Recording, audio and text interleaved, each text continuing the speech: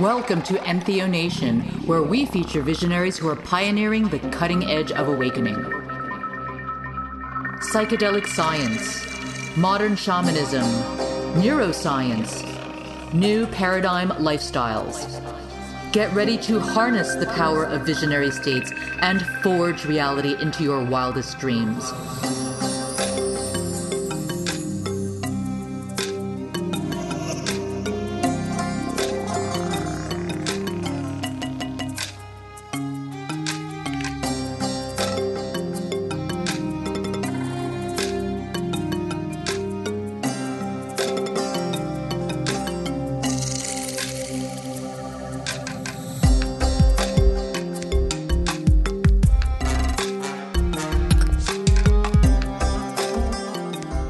Hello, beautiful visionaries. This is Lorna Liana here. Before we hop into our interview with Rick Doblin, founder of the Multidisciplinary Association for Psychedelic Studies, who will be speaking to us about the medical benefits of psychedelics for PTSD and end-of-life therapy, I do want to apologize for the slight lapse in programming as I have changed countries. For those of you who are just getting to know me, I am a digital nomad and I run an internet marketing agency as a location-independent entrepreneur. For the past 4 years, I've lived out of 3 bags and run my business from 5 countries. So last week, I left Nevada City, California, and flew to Barcelona, Spain to attend a conference on internet business, specifically for digital nomads. Many of my friends who I know from Thailand and elsewhere were baffled that I chose a relatively unexotic place to be based for the last few months until I explained to them that Nevada City is the Napa Valley of weed. There, the climate is optimal for outdoor marijuana cultivation, and I do love living among cash-rich cannabis owners. Barcelona is the most wonderful place to walk around high, and there are over 100 private cannabis clubs in the city, thanks to the amnesty given to them by Barcelona's first female mayor. I am so sad that the most swanky of the cannabis clubs got shut down before the amnesty. It looked like a Hotel W lounge, and they had their own resident DJs, film screenings, food from the best restaurants in Barcelona on Saturdays, and in addition to weed, they offered coffee, tea, smoothies, beer, wine, and champagne. To get an idea of what we're all missing out on, go to entheonation.com/18 and check out the video tour on what a totally dope place this was, pun intended.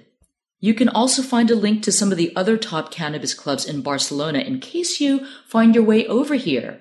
There is a club called Choco that looks like a very compelling place to turn into my alternative office. Another wonderful thing about Spain is that personal drug use is decriminalized. You are fine if you are consuming whatever illicit drug you want to consume within the privacy of your own home.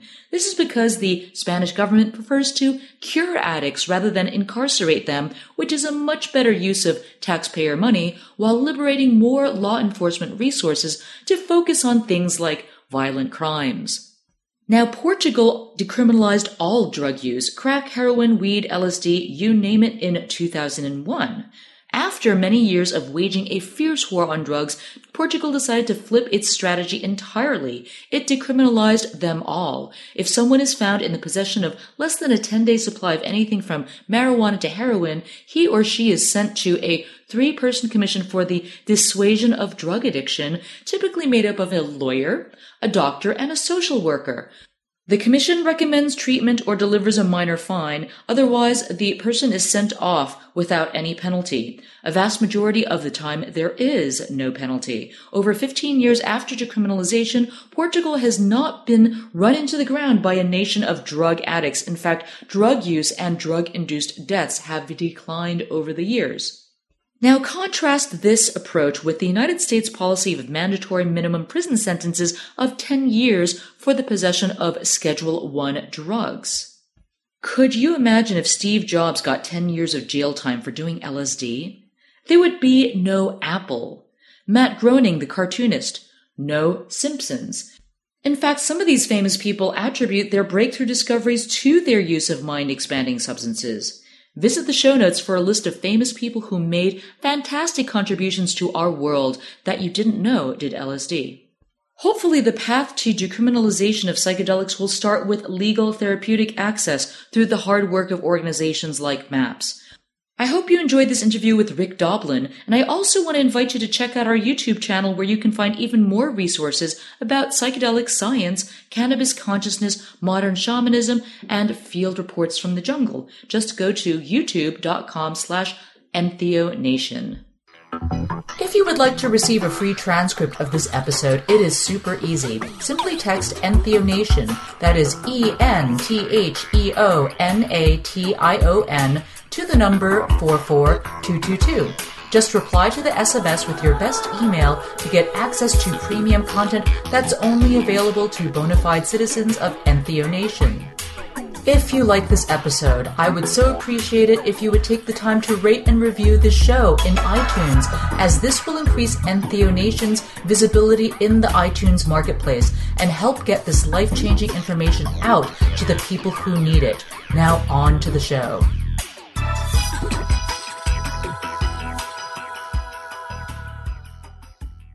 Hello, powerful visionaries of EntheoNation. This is Lorna Liana, your host today, and we are here with a researcher in the world of psychedelics and legalization. His name is Rick Doblin, and he's the founder and executive director of the Multidisciplinary Association for Psychedelic Studies, otherwise known as MAPS. He received his doctorate in public policy from Harvard's Kennedy School of Government, where he wrote his dissertation on the regulation of the medical uses of psychedelics and marijuana. Rick studied with Dr. Stanislav Grof and was one of the first to be certified as a holotropic breathwork practitioner. His professional goal is to become a legally licensed psychedelic therapist. So welcome to the show today, Rick. I'd love to hear more about the work that you do through MAPS. Would you share that with us, please? Yeah, thank you, Lorna. It's a pleasure to be here with you and all the people that are participating here. MAPS is basically a nonprofit psychedelic and medical marijuana pharmaceutical company. And our goals is to develop these drugs into federally legal, FDA-approved, and European Medicines Agency-approved prescription medications. At the same time, we have a public education mission, so we have a lot of educational work that we do, and we also are trying to facilitate the mainstreaming of these drugs, not just for medical purposes, but for other purposes. And one of the ways that we do that is through envisioning a post-prohibition world and looking at how we can do psychedelic harm reduction. And we're looking at festivals like Boom Festival in Portugal, Burning Man, Africa Burn, Envision in Costa Rica. I'll be there. Oh, you're going to go to Envision? Great. Well, We're going to have a MAPS group there. Awesome. That's the sanctuary space, so that we try to provide trained therapists, sometimes physicians, others, to facilitate when people get into difficult experiences and show that difficult is not the same as bad. And if you can recognize that things come up and you need to work through them, then people often in a short period of time can go back to the party, whereas otherwise they might have been arrested or taken off to an emergency room and tranquilized or something. Oh, God. The ultimate buzzkill right there. Yeah, so we're trying to facilitate the transition through difficult experiences and also in our culture at large to do that. And then we also look at areas where science is being blocked by political reasons. And right now, ironically, it's easier to do research with LSD than with marijuana. And so we do a lot of work with medical marijuana research and the federal obstructions and barriers to research. We recently got a $2 million grant from the state of Colorado for a marijuana PTSD study. We're also going to be working with some veterans, U.S. veterans, who go down to Peru for ayahuasca to help them deal with their post-traumatic stress disorder. And we're primarily doing work with MDMA for post-traumatic stress disorder. So MAPS is both pharmaceutical drug research, public education, and then some political work to open the door to scientific research. Wow, that's really interesting, the work that you're doing. And so I want to just dive into different aspects of this, starting with the festival work that you do. So, I remember remember hearing about the sanctuary years ago, and I thought it was just utterly cool and very needed to have a safe space for people that were just having having a visionary experience in an environment like the playa, where it can be very dehydrating, very confusing, and hot. And so, to be able to find a place to go to where you can just chill out and drink water and rehydrate yourself and not have to deal with emergency services and, people rushing you, on a stretcher or, some ambulance. And when really just all you need is shade and water. I thought that was an amazing thing. So hearing about the sanctuary and the fact that you work with people who are trained and, who are therapists is wonderful. So tell me more about these services that you provide in these festival environments. How does it work, and what are you typically dealing with, and how do you deal with them? Well, in addition to food and water, or shade and water, people need to feel safe. That's the fundamental thing. So what we're finding, unfortunately, is the rise of sort of rave culture scared our culture. And then Vice President Biden was a senator in around 2000 and passed a bill that criminalized harm reduction efforts. It was called the RAVE Act, Reducing America's Vulnerability to Ecstasy. And what had happened earlier before, during the crack epidemic, is that laws have been passed that criminalize people that ran abandoned buildings, that owned them, or that rented out houses where people would go to do crack. And it criminalized the landlord. And so that same statute idea, what it did was, so that if people offered harm reduction services, that meant that they were aware drugs were being used in their facilities, and then they could be prosecuted for that. So it had a perverse effect in that it made drug use more risky rather than less risky. So that's the environment. So what we try to do is look internationally. And so we've worked in Portugal at the Boom Festival, which is the world's example of psychedelic harm reduction. So there's police on the fest, and we've worked at Burning Man and Africa Burn and Envision and other festivals around the world. And so the essence of what we do is to provide places where therapists, physicians, people who are volunteers, but in these areas will provide safe support for people to work through challenging emotional issues. We screen them for physical issues, anything physical, they go off to the medical staff. And so we've got 4 basic principles of how we operate. And the first is to create a safe space. They need to feel protected. And that's similar to what we do in the therapeutic world. People in our research, people know that they're safe, that they can explore inner worlds, that they're protected from intrusion, that they don't have to respond to the phone or the door, that no one can abuse them or steal their stuff or anything like that. They can relax, they can go inner, and they can deal with what's working with them. Then the next basic principle we call is sitting, not guiding. And what that means is that the guide is the person's own unconscious. And that is the way that we do the therapy as well.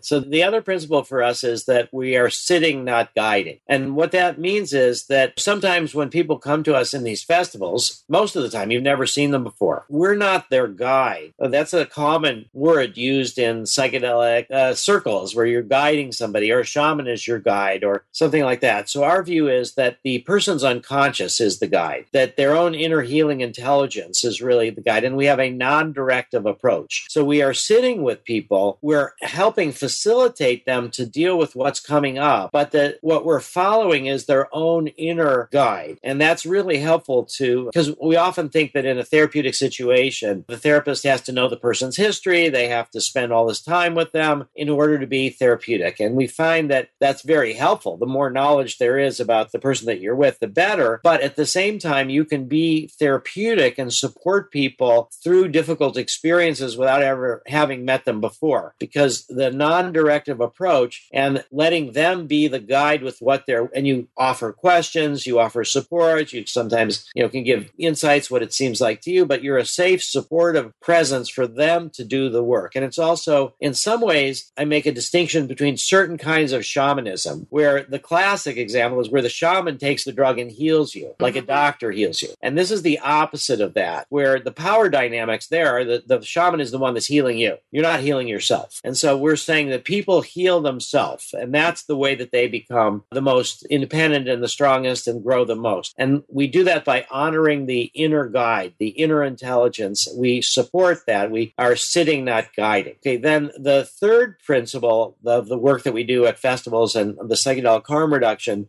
we call is talk through, not talk down. Okay, and what that means is we guide people into the problems. By guide, I mean ask them questions, draw their attention to, but it's still the guide is their own inner unconscious. But the idea here is that we're not saying to people, look, you've taken a drug, it's going to go away in a certain period of time, and so just think about happy things for as long as you can, and eventually, it'll be all okay. Just, look at this beautiful flower. Or so that's the idea of talking somebody down. But we talk them through. And we're like, okay, what is bothering? What are you scared of? Oh, I'm scared I'm going to die. Well, what would happen what makes you think you're dying? Well, what does that feel like? Could that be interpreted as ego death rather than physical death? Because we also have medical staff to screen them to make sure they're not actually dying.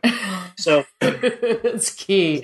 Yeah. So it's like a symbolic ego death. And so it's the death rebirth process that we encourage people to think in that kind of metaphor. Talk through, not talk down. And then the fourth principle is that difficult is not the same as bad. And I think that's really important for people actually a lot of times at festivals where they've gone to have a good time and they've taken these drugs and they're with their friends and they're in a party setting and then something gets difficult. They remember a past trauma or they feel lonely or they feel isolated or lost or something starts spiraling them down into this sort of negative emotions. And they think, okay, this is now a bad trip. I got to get out of it. And again, we say, this is difficult, but it's valuable. Don't run away from it. There's something that you can learn from it. This is really important. Honor whatever is happening. And that's actually sort of mindfulness meditation, is that you watch what's happening. You don't try to push it away. You don't try to get attached to it, but that you honor whatever is coming up and you let it flow through you. And so we're saying if something difficult is coming up, there's a good chance that there's something there for you to learn, and that don't shut it down by deciding that it's a bad trip. Think about it as a difficult experience. Like you could even say like exercise is difficult, but you grow stronger from it. And so we help reframe people's perception that this is something that they have to resist. It's a bad trip that they have to resist. And we say the way out is through, and this is something that your psyche is bringing to your consciousness for healing purposes, for you to grow, for you to learn, and you're safe. And then we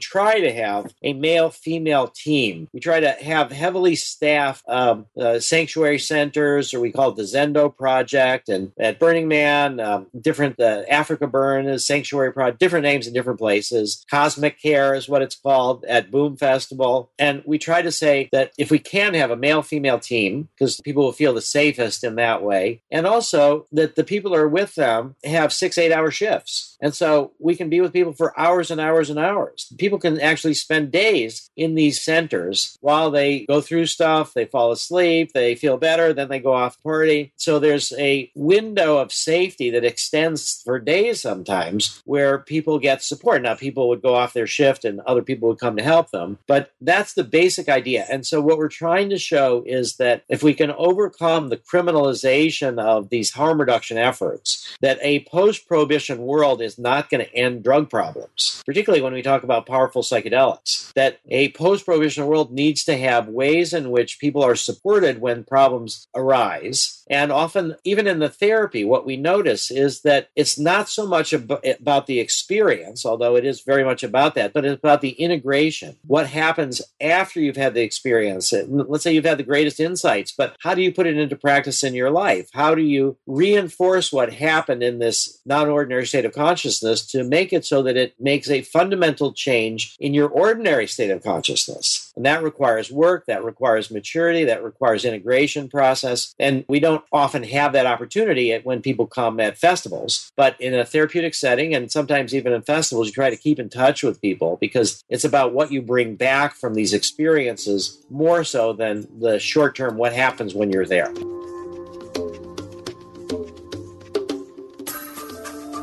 Love this episode? You can receive the transcript for free by simply texting Entheonation, that's ENTHEONATION, to the number 44222. All you need to do is to reply to the SMS message with your best email address, and we'll send you the transcript and our guide to navigating visionary states for free as a VIP citizen of Entheo Nation.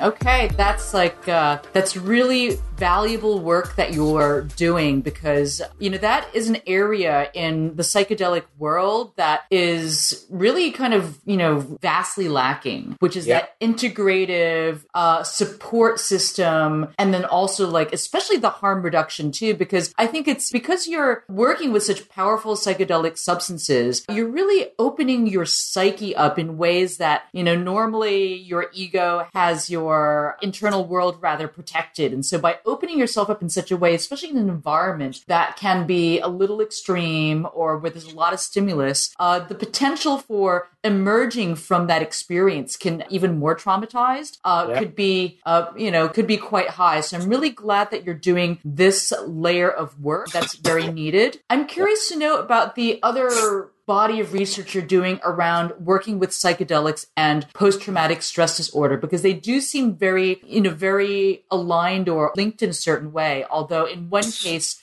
we're dealing with kind of potential situational trauma and easing away of that, mitigating those traumas. And then in the other case, we're dealing with individuals that have been experiencing perhaps prolonged trauma in scenarios like war or with abuse. So what have you seen in terms of which psychedelic substances have you found to be the most effective in treating PTSD, and do they work in different ways? Yes, that's a very good question. So I think what we're wanting to get to is the legitimation of psychedelic psychotherapy, where different psychedelics can be used at different times in a healing process. And they all have their different benefits and different challenges. Right now, because of the research, we're only able to research one thing at a time. But we are trying to develop an expertise in treating trauma. So we've got a series of studies that we've been doing over the last 10 years with MDMA for post-traumatic stress disorder. We just got a $2 million grant from the state of Colorado to study marijuana for post-traumatic stress. We're also doing an observational study that's just in the design stage now of veterans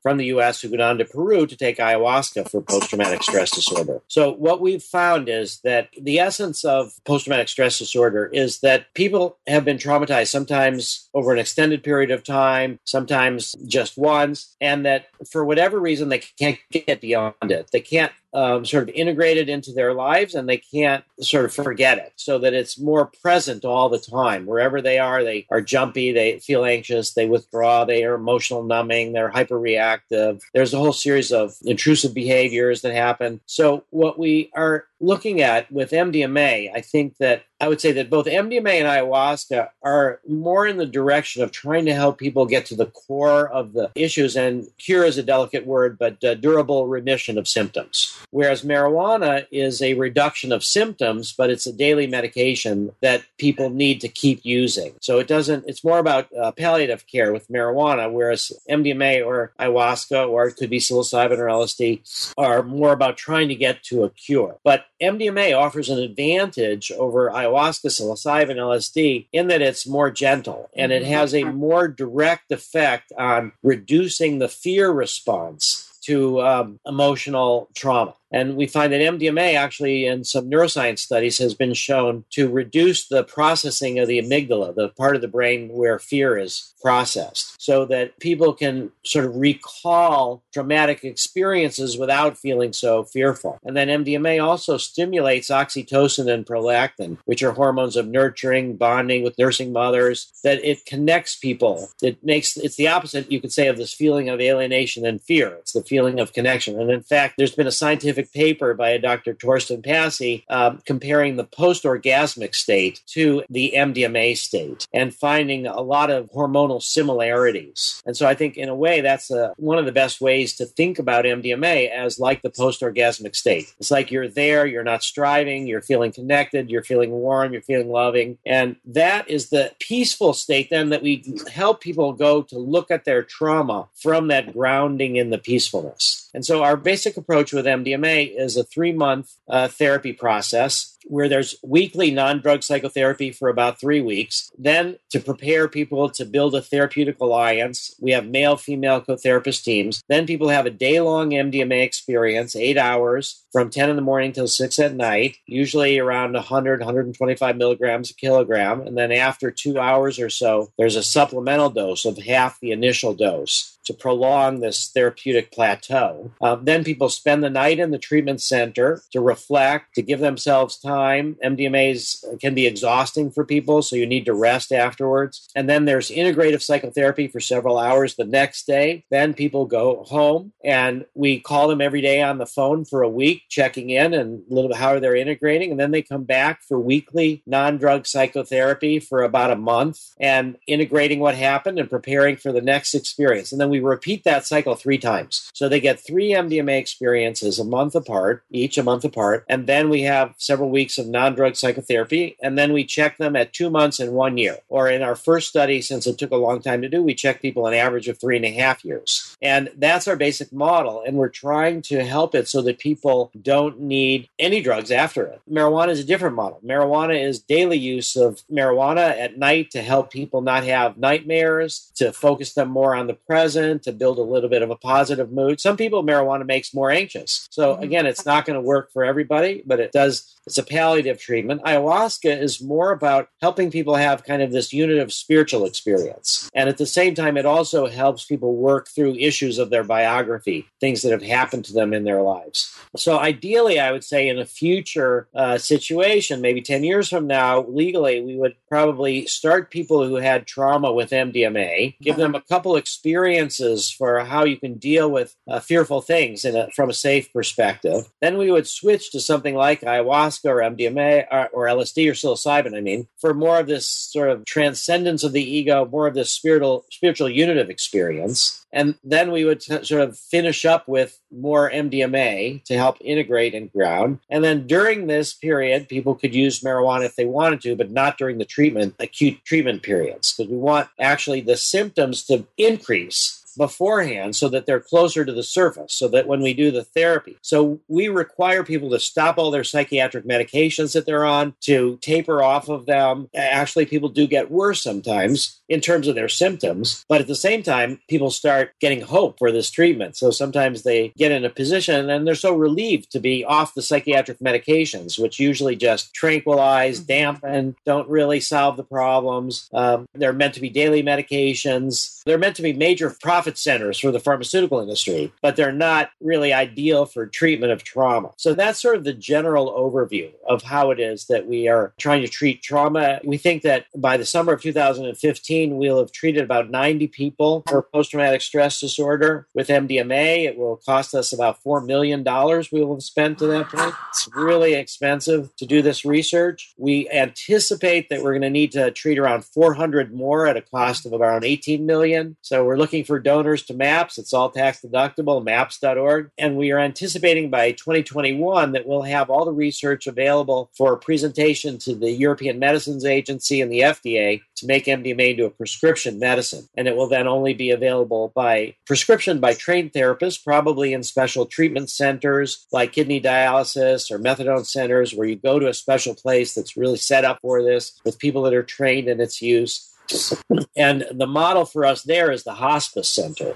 So in the 60s, people were scared of dying. Birth was medicalized. Women were tranquilized. Yoga was weird. Meditation was a weird import. And so in 1974 was the first hospice center where people weren't sort of medicated out of awareness as they died, but were helped to have kind of a more conscious death. And by 2004, 30 years later, there was over 3,500 hospices in pretty much every city of a certain size in America. And that's what we anticipate will happen with psychedelic treatment centers. That starting in 2021, we'll have these legal medicines, MDMA, and probably also psilocybin through the Hefter Group. And we'll set up these psychedelic clinics, and they will proliferate gradually so that maybe 30, 35 years from now, we will have a fully mainstream psychedelic psychotherapy options, and we'll have gone beyond prohibition. People will have these experiences legally for therapy, for personal growth, for religious inspiration, for celebrations at festivals where we'll have harm reduction into place. And I think that'll be a key towards really helping our species get more spiritual and more able to survive, less able to demonize the others, more sense of we're all in it together. And I think that psychedelics and the mainstreaming of psychedelics can play a major role in the transformation of the human psyche and the survival of the human species. Wow. I commend you on this tremendous work that you've done. It sounds like it was a very prolonged battle to get your MDMA research this far. So I really do hope that we find yourselves getting closer to that vision that you just shared with us. I would love to ask you to share a little bit about what you've seen with the use of psilocybin end-of-life work. Yeah, it's a little bit harder for me to speak about that because MAPS is not funding that research. That's funded by the Hefter Research Institute. And so I would just encourage you to interview some of the people from Hefter to talk about that. We are, however, we just finished a study with LSD for end-of-life work. So LSD, there's a psychedelic renaissance right now. There's more research with psychedelics than at any time in the last 40 years. And the classic psychedelic boogeyman is LSD. And so the research with LSD was the last of the psychedelic to really get approved for research. And the way we were able to do that, was in Switzerland with people that were anxious about a life-threatening illness. And so that's pretty similar to the psilocybin work, the work with LSD for end of life. And what I'm most proud of is that in that study of 12 people, 11 of the 12 had never done LSD before. So what we're showing is that this drug, which sort of dissolves the ego, brings things to the surface, helps people deal with their fears, and then also can help people have the spiritual sense of connection from which they can draw strength. It gives them a certain transcendence of time and space sometimes, the sense of, this enormous billions and billions of years of the sweep of human history. So people can relax about dying. They see that it's a natural process, that there would be no life without death, that it's not something to be feared, it's something to be appreciated, that it makes you appreciate life even more while you have it. It's even more precious. So that the work that we did with LSD was published in the Journal of Nervous and Mental Disease. And we were able to demonstrate that in people who had not come from the psychedelic culture, who were just facing life-threatening challenges and were anxious about it, that through LSD-assisted psychotherapy, they were able to come to a better appreciation of the life that they did have left, and that their anxiety and depression would go down. And we're about to start a study in San Anselmo, California, north of San Francisco, with MDMA for people with life-threatening illnesses with anxiety. And I think that our culture in general, people are more scared of dying than they are of drugs. So if we can, use drugs wisely to help people with the death process, then the dying process, that will be a big doorway into the culture. And I think that is what's happening. And so working with PTSD, working with end of life, and then the third main area is treating addiction with psychedelics. So we've done work with researching ibogaine and ayahuasca in the treatment of addiction. So I think that Bill W. started AA, had an LSD experience in the 50s, and he thought that that could be really helpful in helping people overcome alcoholism. And he's written about it in the book, Pass It On. He previously was sober, but then he tried LSD and found that it could be even more helpful. So I think the idea with people struggling with addiction, a lot of times it's sort of interrupted spirituality. They feel isolated, they feel alone, they reject themselves. And if you can help people through psychedelics to look at what they've previously tried to deny, look at what they've suppressed, accept themselves, feel a spiritual connection, and then it's a way to show the culture that it's not the drugs that are good or bad in themselves, it's how they're used. And that's really the fundamental flaw of prohibition, is that it's invested certain properties. These are good drugs, they're legal. These are bad drugs, they're illegal. And it's about the relationship rather than the thing itself that really determines benefits or risks. And that's what we really need to get our culture back to, throw away prohibition and focus on these relationships. And I think with psychedelics and the treatment of addiction, that's a really obvious lesson in a way, that if we can use drugs that are considered Schedule I drugs of abuse to help people with drug abuse problems, people will start thinking, okay, it's how they're used that really matters. And then the fourth main area of research is really just psychedelic neuroscience. how it is that we can learn about the brain, learn about consciousness by studying the brain under the influence of psychedelics and also psychedelic spirituality. So all of this is really helping me have confidence that over the next generation and sooner in some ways that we will be able to mainstream psychedelics just in time because we desperately need it as a human species. I love it. Thank you so much for sharing with us your vision for a more visionary world, and especially with the tapping into the power of therapy and healing that psychedelics can offer us if used in the right ways. So we're at the end of our interview. I'd love to leave with you a question that I love to ask visionaries. So Rick, would you mind sharing with us what was the most visionary or out of the world experience you've had, and how did it affect you so that you were able to derive lasting wisdom from that experience? Okay, well, I don't want to, I usually resist this idea of this was the one most best, but I'll just share one of a series of experiences that stands out. And this was under the influence of MDMA. I was camping out by myself in California on the edge of the cliffs right by the ocean. I found a little spot that the waves didn't come to. So I just had, and I did it at night. So with the vast starry expanse and the ocean roaring in front of me and the mountain cliffs coming right behind me. And at one point I felt like I would just disappear into the universe. And it was a little bit scary. Like I was such a small little speck in this enormous universe. And then I started recognizing that for some reason I wasn't disappearing. And I started thinking that there was something woven into the structure of the universe that sort of kept me there. And I felt that that was gravity. And I felt that somehow or other then this gravity was like cradling me. It was like the arms of a woman. I was being cradled in the arms of gravity. And I felt this warmth, and it was like this connection to love of a universal nature. And I was also trying to ponder that same night about the life of a monk. Brother David Steinlerost is a Roman Catholic monk that I have a lot of respect for, learned a lot from. And I started wondering, why would somebody want a celibate life? And what is that like? And so during this experience of being cradled in the arms of gravity, it felt like a human. It felt like I was in a woman's arms. It felt like I was sort of personalizing the universe in a way. So it was like that transcendent universal love. And I've kept that feeling with me, and I've never felt as lonely ever since then. Fantastic. Thank you so much for sharing that experience with us. How can we best stay in touch with you, Rick? Well, maps.org, we have a monthly email newsletter. And if you want to ask any questions of me personally, ask maps at maps.org, and staff will filter it and come to me if you have questions for me or any general questions. And of course, people could donate to MAPS and become a MAPS member. But if everybody just gives what they can, 1 week we got a donation of $250,000 from one person, and then we got a letter from a drug war prisoner that had 8 stamps, which was the extent of his worldly goods. And that was more of what he had than what the person who gave us the $250,000. And so we'll all just work together, and eventually we'll have a psychedelic culture. I love it. Thank you so much. You have a beautiful day. Thank you, Lorna. Thank you so much for joining us. If you enjoyed this episode of Entheo Nation, I'd be so honored if you'd take a moment to subscribe to our show on iTunes and give us your honest rating and review. Don't forget to mosey on over to our YouTube channel at youtube.com/EntheoNation for more bonus content.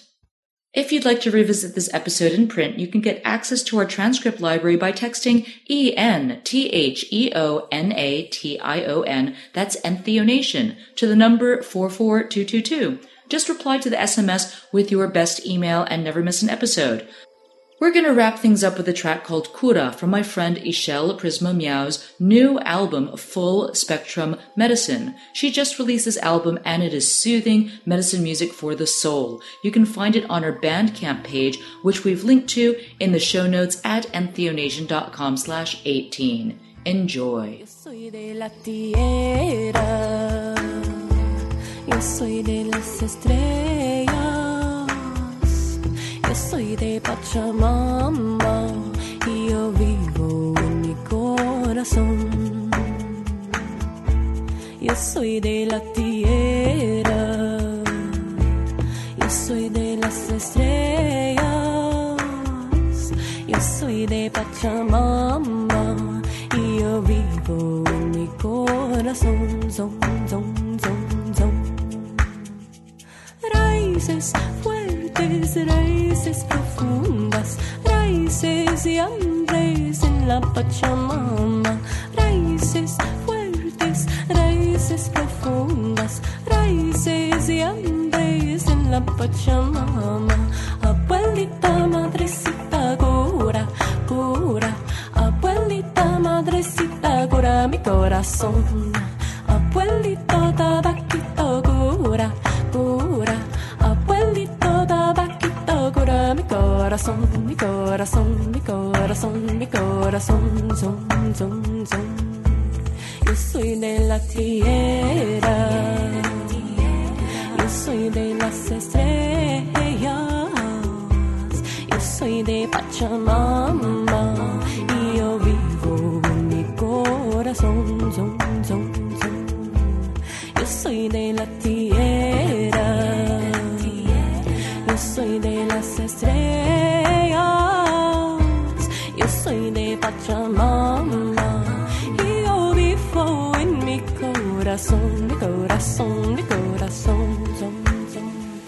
Raíces fuertes, raíces profundas, raíces y hambres en la Pachamama, raíces fuertes, raíces profundas, raíces y hambres en la Pachamama. Abuelita, madrecita, cura, cura, abuelita, madrecita, cura mi corazón. Abuelito, tabaquito, cura, cura, abuelito, tabaquito, cura mi corazón, mi corazón, mi corazón, mi corazón, son, son, son, son. Y esta es una oración para mi familia. Y esta es una oración para la tierra. Y esta es una oración para armonía. Y esta es una oración, esta es una canción para mi corazón, mi corazón, mi corazón. Yo soy de la tierra, yo soy de las estrellas, yo soy de Pachamama y yo vivo en mi corazón, mi corazón, mi corazón. Yo soy de la tierra,